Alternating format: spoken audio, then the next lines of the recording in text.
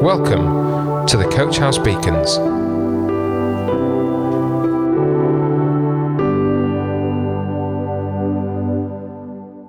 Good morning, everybody. Jamie here, and welcome to another week of Beacons. It is the 20th of June, 2021. Wow. Doesn't time fly when you're having a pandemic? Well, hopefully today I'm going to give you a few things that are going to help you channel and focus your mind onto the good things and not the bad things. So this beacon's called When Life Gets Too Much. Wouldn't it be great if once you decided to trust and follow Jesus, you'd have an easy life? I mean, it would be great, wouldn't it? But unfortunately, that isn't true. We live in a broken world, and because of that, bad things will happen to all of us. We will all have to deal with loss and pain and sickness and failure. And that is kind of depressing.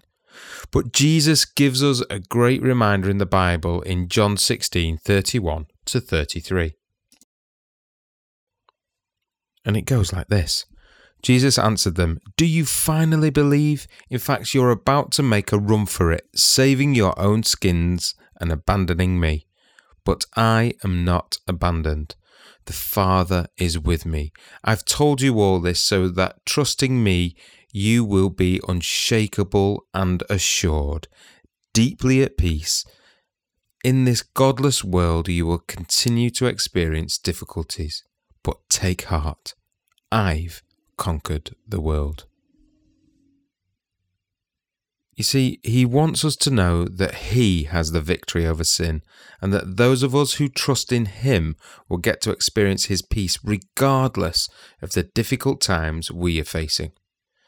God's peace is something that every one of us can experience. We have to choose to turn to him and believe that Jesus is the Saviour of the world.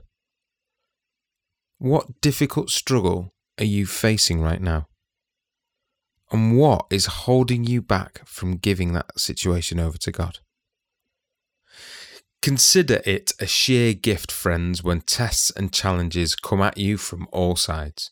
You know that under pressure, your faith life is forced into the open and shows its true colours. So don't try to get out of anything prematurely. Let it do its work so you become mature and well developed, not deficient in any way. This is probably one of the most challenging passages to live out as a Christian. It's so hard to consider in an opportunity for great joy when trials come.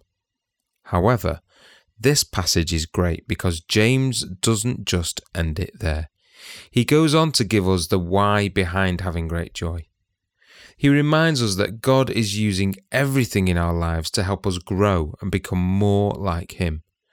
We can find comfort in knowing that trials will help us grow into a more Christ-like person. Now, that doesn't mean that it is always going to be easy. I mean, we would all like it if life was easy, but we live in a messed up world, so we can start to reframe our trials and begin to see them as opportunities to grow into better people with God. Now, we've all had those moments, haven't we? We've all felt that God was far away from us once in a while, but you know what?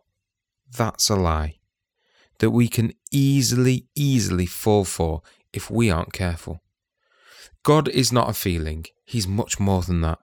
Our feelings lie to us all the time. Feelings change quickly and can make us lose sight of the truth. This passage reminds us of the reality of where God is when we are brokenhearted. He's close. God is so close to us when we experience pain, but we miss out on experiencing him because we let the pain of the situation make us forget that he is right beside us. God wants us to call out to him for help. We need to choose to turn to him instead of blaming him or even forgetting about him. What's standing in your way from turning to him? You know, God causes everything to work together for good. Did you hear that? Everything. It can be so hard to remember that God causes every good thing and every bad thing in our lives to work together to accomplish His good plan. It can be easy to see how God uses good events in our lives, of course, but sometimes it seems impossible for the bad things to work for our good. When we forget to see how God can use both the good and the bad things in our lives, we put God in a box, and we forget that God can do so much more than we can ever imagine. Let's have a look at Isaiah 55. It says this, "My thoughts are nothing like your thoughts, says the Lord, and my ways are far beyond anything you could imagine. For just as the heavens are higher than the earth, so my ways are higher than your ways, and my thoughts higher than your thoughts." You see, we are reminded that God's ways are higher than our ways, and that His thoughts are higher than our thoughts. God can see the whole picture of our lives, and He is weaving them together to make up His story for our life. In every good or bad situation, God is growing us and changing us to make us more and more like Jesus. We have to trust Him and remember that God will use all situations for His greater purpose. We need to remember every day is a new day filled with new opportunities, which means we have a chance to start again. The problem that happens is that we sometimes let the stress of the day get into us and wreck the next day. So what would it look like for you to approach your day as a new chance to look for the good God is doing all around you?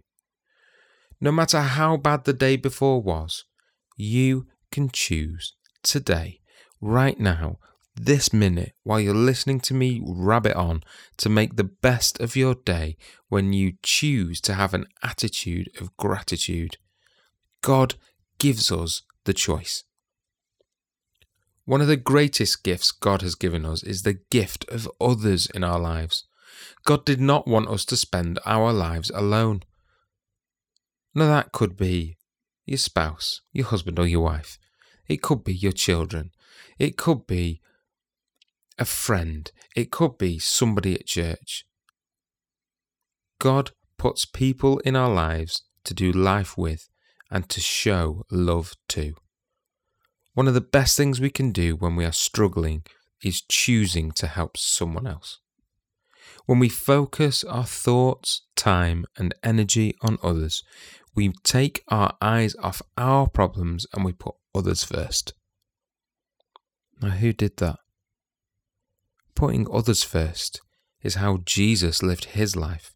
Jesus chose every day to serve others, and we should be and can model our lives after His. Jesus tells us to remain in Him. But those three little words can be hard to do. Our minds are always filled with so many different things, and the demands of life can be distracting. It can be easy to put Jesus in a box and only focus on Him at church or when we're struggling. The problem with us doing that is that He wants us totally. He wants our whole heart and not just a tiny bit of it. When Jesus was asked, "What is the greatest commandment?" He tells us that the first one is to love God with all your heart, soul, and mind. Remaining in Jesus begins with loving Him and then choosing to make Him a part of all you do. You can talk to Him throughout your entire day. And what's it going to look like when you do that? How would and how will your words and actions change if you choose to focus on Jesus no matter where you are or what you are doing? Well, I guess we'll find out. Let's focus on Him. Let's serve others. And let's remain in Jesus.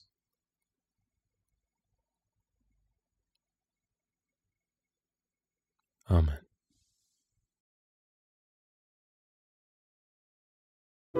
Coach House Beacons, the Coach House Church Daily Devotional. To find out more, join us on Facebook, Instagram, or on our website at www.coachhousechurch.org.